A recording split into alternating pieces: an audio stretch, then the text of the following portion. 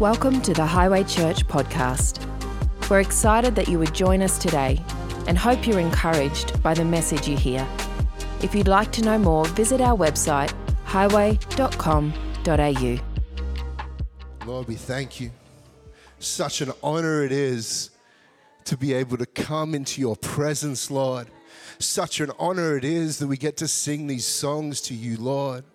Such an honor it is we get to call you ours. We get to call you our King, our Father, our friend, Lord. Oh, Lord, it's such an honor.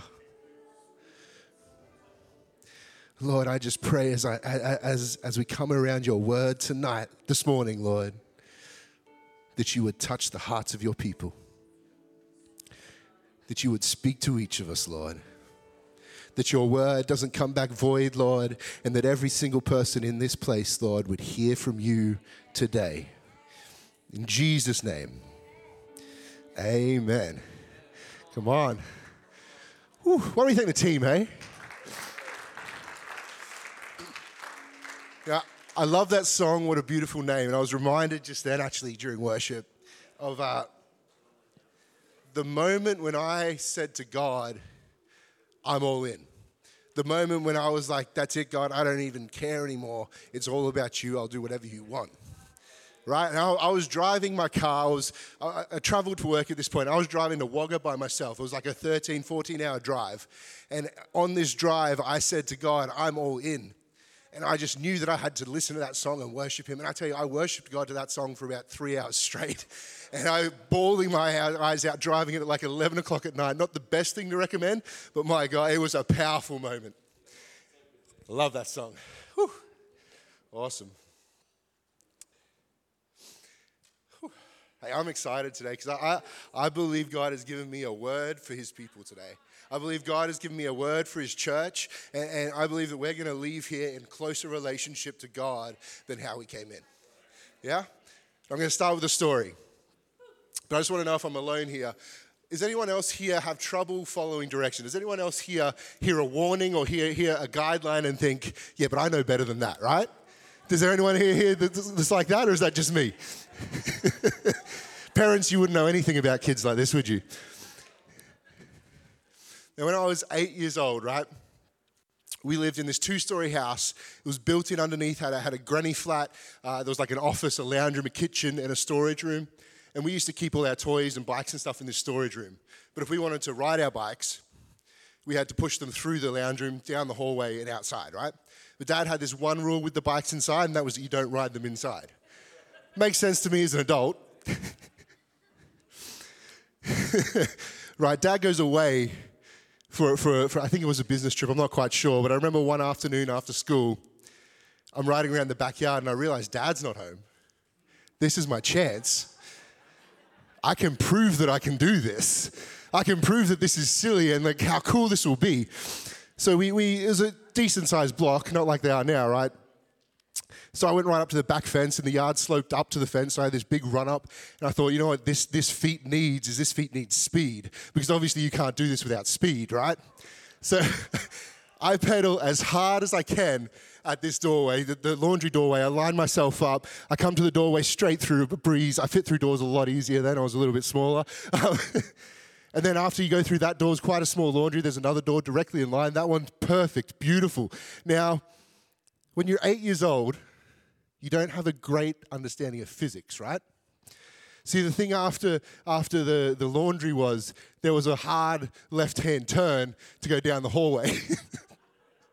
So I'm thinking I'm going to ride through here, hook the handlebars straight down the hallway. Perfect. So I go through this second door into the hallway, and directly ahead there is another door. It's the door to the office, but it's shut and it's locked. And as I get into the hallway, I turn my handlebar sideways. And this is the 90s, right? So I didn't have grips on my handlebar. I probably picked it up off the roadside collection or something. And when I turn my handlebar sideways, I get a quick lesson in inertia. Because the bike doesn't go left. The back wheel lifts up. One end of the handlebars went through Dad's door. And that stopped the bike. But the problem was it didn't stop me. And the other end of the handlebars went through my chin. Now, I don't really remember too much for a little bit after there. The next thing I remember is Mum coming in downstairs to find me covered in blood, bawling my eyes out. I'd pulled the bike out of the door and thrown it down the hallway, and I was feverishly trying to fill the hole in the door with a piece of chalk. I guarantee my handyman skills are better than they were then. See, Israel, God gave Israel clear direction on how to live in the promised land. Before I get into that, though, I'm extra excited about today, right? Because I get to talk to you guys about Gideon. Okay, I love Gideon. I think Gideon is incredibly relevant to today and to here and now, right? It's a story about a young man who doesn't know who he is, who believes the identity that the world has put on him, but in a moment, God talks to him. In a moment, God restores his identity, and he goes from being the least to being God's called and to leading his nation into freedom. All right, but we're starting in Egypt, right? Moses takes the Israelites out of Egypt. He leads them through the wilderness to the promised land. He passes away. Joshua takes over. Joshua leads them into the promised land. And see, God has told them that they've got to drive out all the nations in there as they go. And when Joshua's leading them, they do a pretty good job of doing this, right? Not perfect, but a pretty good job. And we come to this point now where it's the end of Joshua's life. And he leaves a warning to the Israelites, and that's in Joshua 23, 9 to 13 here. Sorry, guys. And it says, "The Lord has driven out before you great and powerful nations. To this day, nobody has been able to withstand you. One of you routs 1,000, because the Lord your God fights for you, just as he promised. So be very careful to love the Lord your God. But if you turn away and ally yourselves with the survivors of these nations that remain among you, and if you intermarry with them and associate with them, then you may be sure that the Lord your God will no longer drive out these nations before you. Instead, they will become snares and traps for you, whips on your back and thorns in your eyes, until you perish from this good land, which the Lord your God has given you." A pretty clear message. These people that are here now, they're not good. You spend some time with them, you compromise what I'm telling you, you intermingle with them, you marry with them, it's going to lead to trouble. So what happens is Joshua passes away, and we get into the book of Judges then, and we see in the first 2 chapters that all the other leaders that were with Joshua, by the time they pass away, this is within one generation of Joshua, right? The Israelites have continued to keep going, but the problem is they start to get comfortable.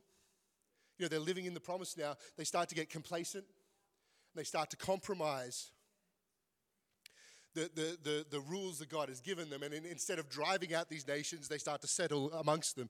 Instead of driving them out, they start to take them as slaves and take them as wives.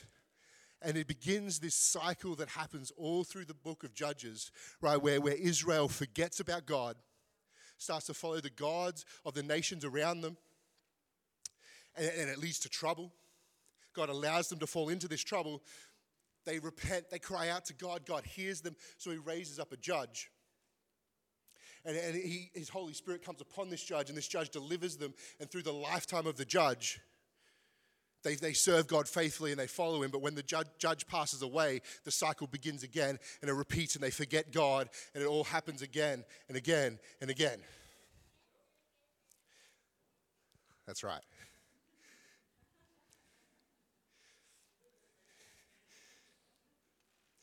So as I was reading this week, preparing for this, as I was thinking about the whole picture, I started to see some parallels between my own working out my salvation and like the people I've walked through as they work out their salvation, between Israel from Egypt to the Judges, right?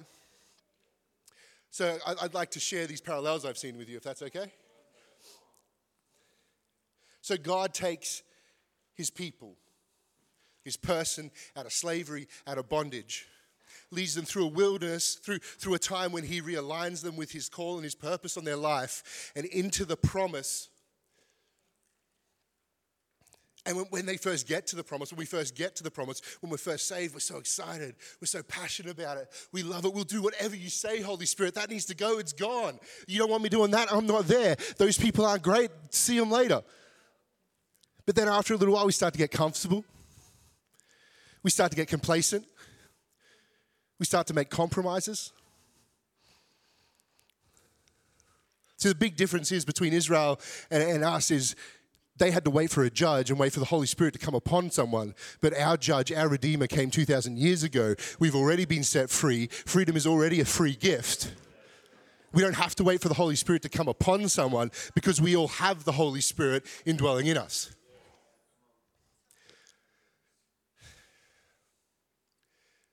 See, we seem to forget, or I'm not sure, but we forget that we're supposed to be in the world, not of the world. Romans 12:2 says, do not conform to the pattern of this world, but be transformed by the renewing of your mind. Then you will be able to test and approve what God's will is, his good and pleasing, perfect will. See, we're not meant to conform to the world around us. We're not meant to become part of the culture that's around us. See,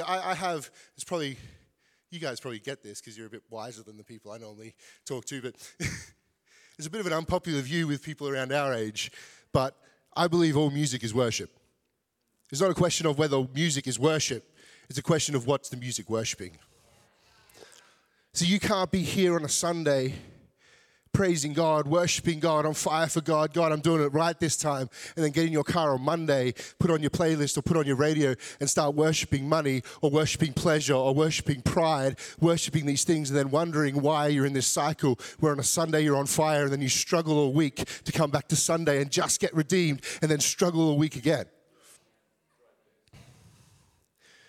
But it's not just music. See, social media is the same thing. Consumerism is the same thing. Our culture around us is I don't want to say it's designed, but it's designed to pull us into it, to disarm us as Christians. See, this is my first promise, my first point is don't compromise. See, compromise won't take the promise from you, but it will disarm you as a Christian, and it will trap you in a cycle where you're useless, essentially. And that's a hard word. I don't want to speak that over anyone, but I want you to understand the importance of what I'm saying here. I want you to hear my heart here, right? I'm not trying to condemn anyone. I'm not trying to bring you down, but there's too much potential on your life. There is too much purpose on your life. There is too much authority, too much blessing, too much calling, too much grace, too much promise on your life to be stuck in a cycle any longer.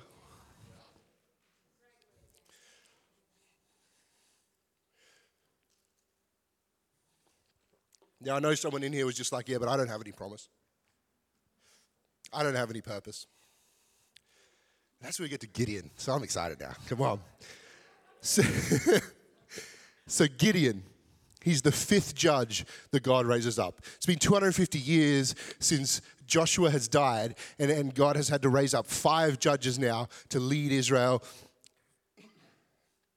out of trouble, out of idolatry, out of the cultures around them, back to God. So we start off in Judges 6, verses 1 to 24. Yeah. The Israelites did evil in the eyes of the Lord. And for 7 years he gave them into the hands of the Midianites. Because the power of Midian was so oppressive, the Israelites prepared shelters for themselves in mountain clefts, caves, and strongholds. Wherever the Israelites planted their crops, the Midianites, Amalekites, and other eastern peoples invaded the country. They camped on the land and ruined the crops, all the way to Gaza, and did not spare a living thing for Israel, neither sheep nor cattle nor donkeys. They came up with their livestock and their tents like swarms of locusts. It was impossible to count them or their camels. They invaded the land to ravish it. Midian so impoverished the Israelites that they cried out to the Lord for help. When the Israelites cried to the Lord because of Midian, he sent them a prophet who said, This is what the Lord, the God of Israel, says. I brought you up out of Egypt, out of the land of slavery. I rescued you from the hand of the Egyptians, and I delivered you from the hand of all your oppressors. I drove them out before you and gave you their land. I said to you, I am the Lord your God. Do not worship the gods of the Amorites, in whose land you live, but you have not listened to me. Mate. The angel of the Lord came and sat under the oak in Ophrah that belonged to Joash the Abiezrite, where his son Gideon was threshing wheat in a winepress to keep it from the Midianites. When the angel of the Lord appeared to Gideon, he said, "The Lord is with you, mighty warrior." "Pardon me, my lord," Gideon said. "But if the Lord is with us, why has all this happened to us? Where are all his wonders that our ancestors told us about when they said, 'Did not the Lord bring us up out of Egypt?' But now the Lord has abandoned us and given us into the hand of Midian." The Lord turned to him and said, "Go in the strength you have and save Israel out of Midian's hand. Am I not sending you?" "Pardon me, my lord," Gideon replied, "but how can I save Israel? My clan is the weakest in Manasseh, and I am the least in my family." The Lord answered, "I will be with you, and you will strike down all the Midianites, leaving none alive." Gideon replied, If I now have found favor in your eyes, give me a sign that it is really you talking to me. Please do not go away until I come back and bring my offering and set it up before you." And the Lord said, "I will wait until you return." Gideon went inside, prepared a young goat, and from an ephah of flour he made bread without yeast, putting the meat in a basket and its broth in a pot. He brought them to him, offered it to him under the oak. The angel of God said to him, "Take the meat and the unleavened bread, place them on the rock and pour out the broth." And Gideon did so. Then the angel of the Lord touched the meat and the unleavened bread with the tip of his staff and was in his hand. Fire flared up from the rock, consuming the meat and the bread, and the angel of the Lord disappeared. When Gideon realized that it was the angel of the Lord, he exclaimed, "Alas, sovereign Lord, I have seen the angel of the Lord face to face." But the Lord said to him, "Peace, do not be afraid. You are not going to die." So Gideon built an altar to the Lord there and called it, "The Lord is Peace." To this day, it stands in Ophrah of the Abiezrites. My second point this morning is that's not who you are. Don't compromise. That's not who you are.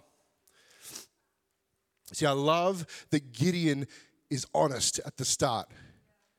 You know, he was most probably correct when he said he was the least in his family, that his family was the least in his clan. But what I love even more is it doesn't really matter, because once he knows that who God says he is, it changes his perspective.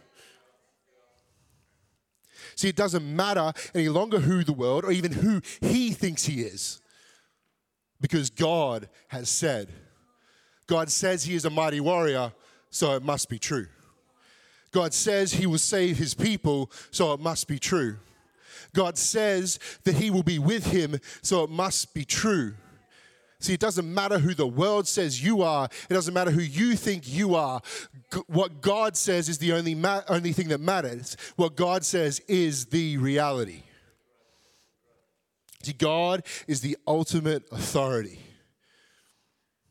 But see, the enemy can't take your calling. The enemy can't take your identity. He can't take your purpose. He can't take your giftings. But what he does do is he tries to disarm you. What he does do is try and take your confidence. What he does do is tell you you're not worthy, to tell you you've missed the boat, to tell you that it's not you, to tell you that it's someone else.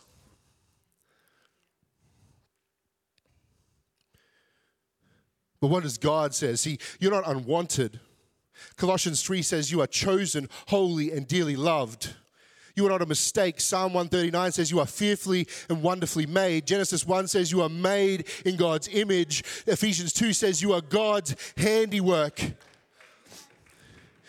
You are not unseen. You are set apart in Jeremiah 1. You are not worthless. You have worth in Matthew 10. You are not unimportant. John 1 says you are a child of God. John 15 says you are a branch of the true vine and a conduit of Christ's life, a friend of Jesus. You are not alone in Deuteronomy 31. You are not disqualified or a screw-up. Romans 3 says that you are justified and redeemed. Romans 6 says that you are no longer a slave to sin. Romans 8 says you are not condemned by God. You are not unloved. John 3 says that you are loved. 1 John 3 says that you are His. Jeremiah 29 says that you are purposed.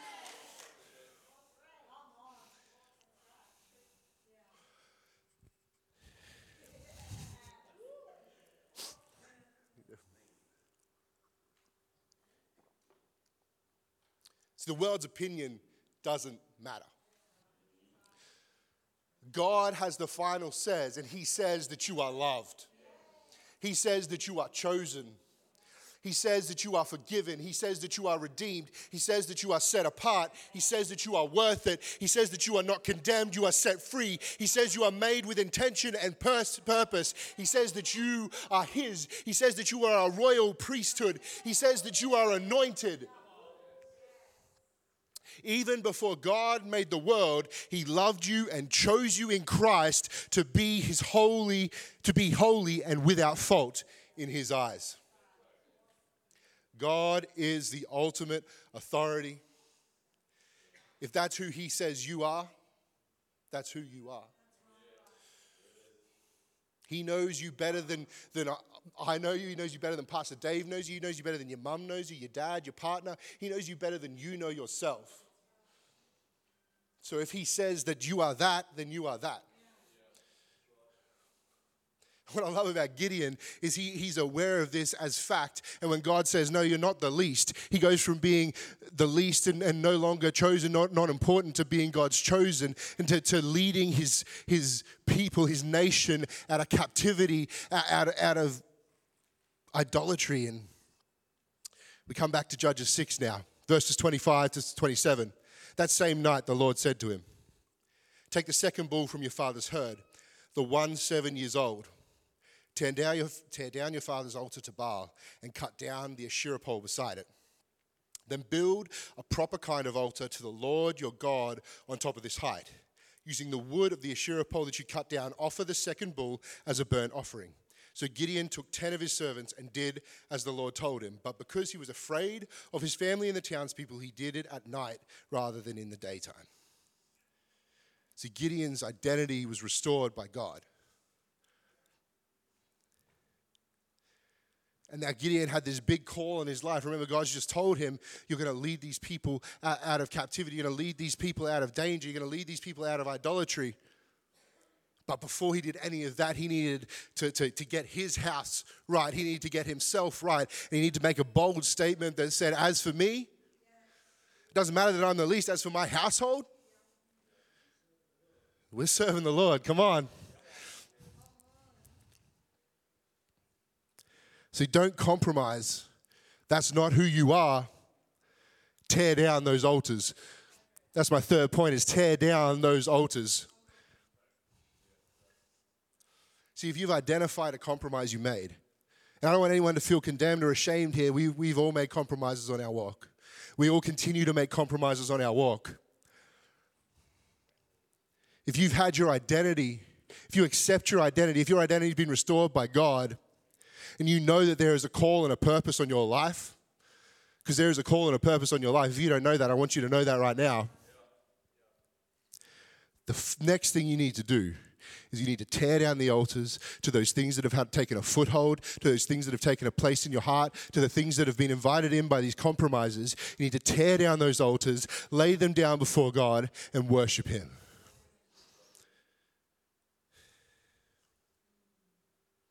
I want to give you an opportunity to do that tonight, and the band can come back. I want to give you this morning. You can do it tonight too if you want, but we'll start with this morning. But before I get to that, I want to give an opportunity for anyone in here that maybe doesn't know God, doesn't know Him as your Lord and Savior, doesn't know this promise that we've been talking about. I want to give you an opportunity to invite Him in. Because I want to let you know, if you're here today and you don't know anything about this, maybe you've been away for a long time, you need to know that God has a plan for you. You need to know that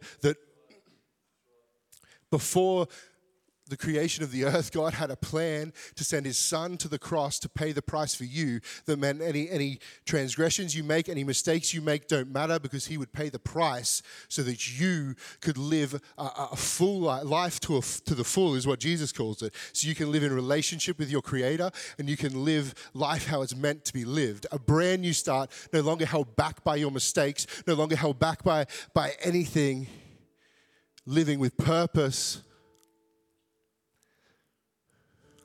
living with calling, living with authority, living loved and in relationship with your Creator.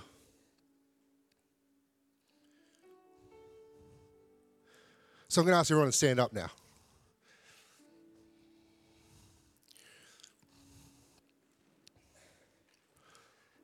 And we'll ask everyone to close their eyes and bow their heads, because I want to give you some privacy if that's you. If you want to invite God into your life in this moment, I don't want you to be worried about what's going on around you. And I want to let you know you're not joining a religion here, you're not joining a church.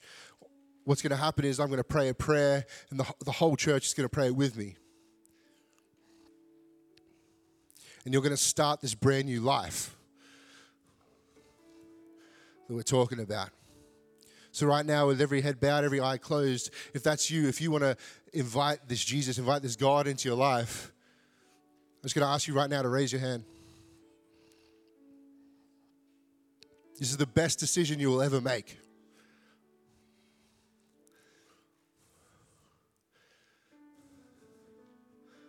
So you're not here by accident today.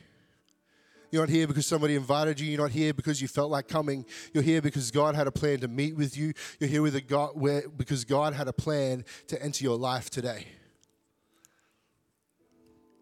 So one more time, is that you? Are you here? Do you want to invite God into your life today?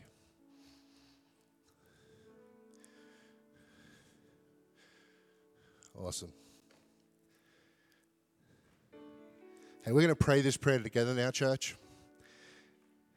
And if that was you, or maybe if you wanted to do that and you couldn't quite get the courage or whatever, I encourage you to take part in this and to pray this, yeah? So if we repeat after me, hey God, I thank you that you have a plan for my life. I accept the free gift that is this new life. And Jesus, I thank you for paying the price for me. Lord, I'm ready to start my new life. Amen. Come on. Hey, if you did make that decision, we'd love the opportunity to talk to you. We'd love the opportunity to give you any resource. We'd love the opportunity to help you answer any questions that you might have. So please come and find us after the service. But now I want to talk to everyone in the room. See, I want to give you an opportunity now. And like I said before, this isn't something to be ashamed of. This is something that we should be doing as Christians on a regular basis. We need to be searching our heart. We need to be pulling down the compromises that we've made. We need to be pulling down the altars and the false idols that are in our lives. But see, what Gideon had to do, it wasn't a private decision. What Gideon had to do, it wasn't something he did in secret. See, he made a bold decision. He had to make a bold statement to tear down these idols.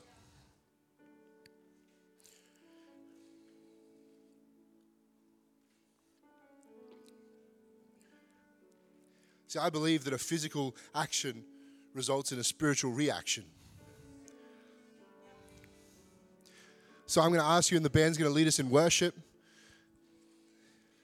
In a moment, I'm going to ask you to come down the front. So that can be your action to say, I'm tearing down these altars.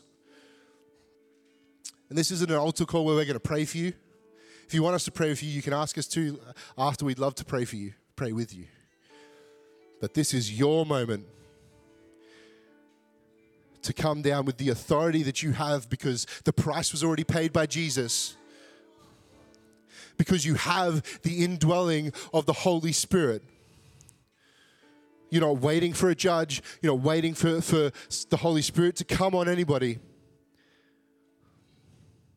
This is your moment, an intimate moment between you and God, to tear down that altar, to lay it before God and to worship Him, to put Him back in number one before you go out and enact your calling, before you go and live your purpose. You first need to tear down the altars and the false idols in your life and worship God.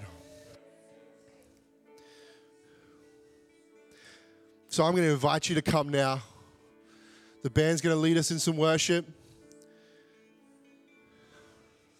Come. Thanks for joining us. We hope you enjoyed this podcast. If you'd like to get in contact with us or find out more about Highway Church, go to highway.com.au.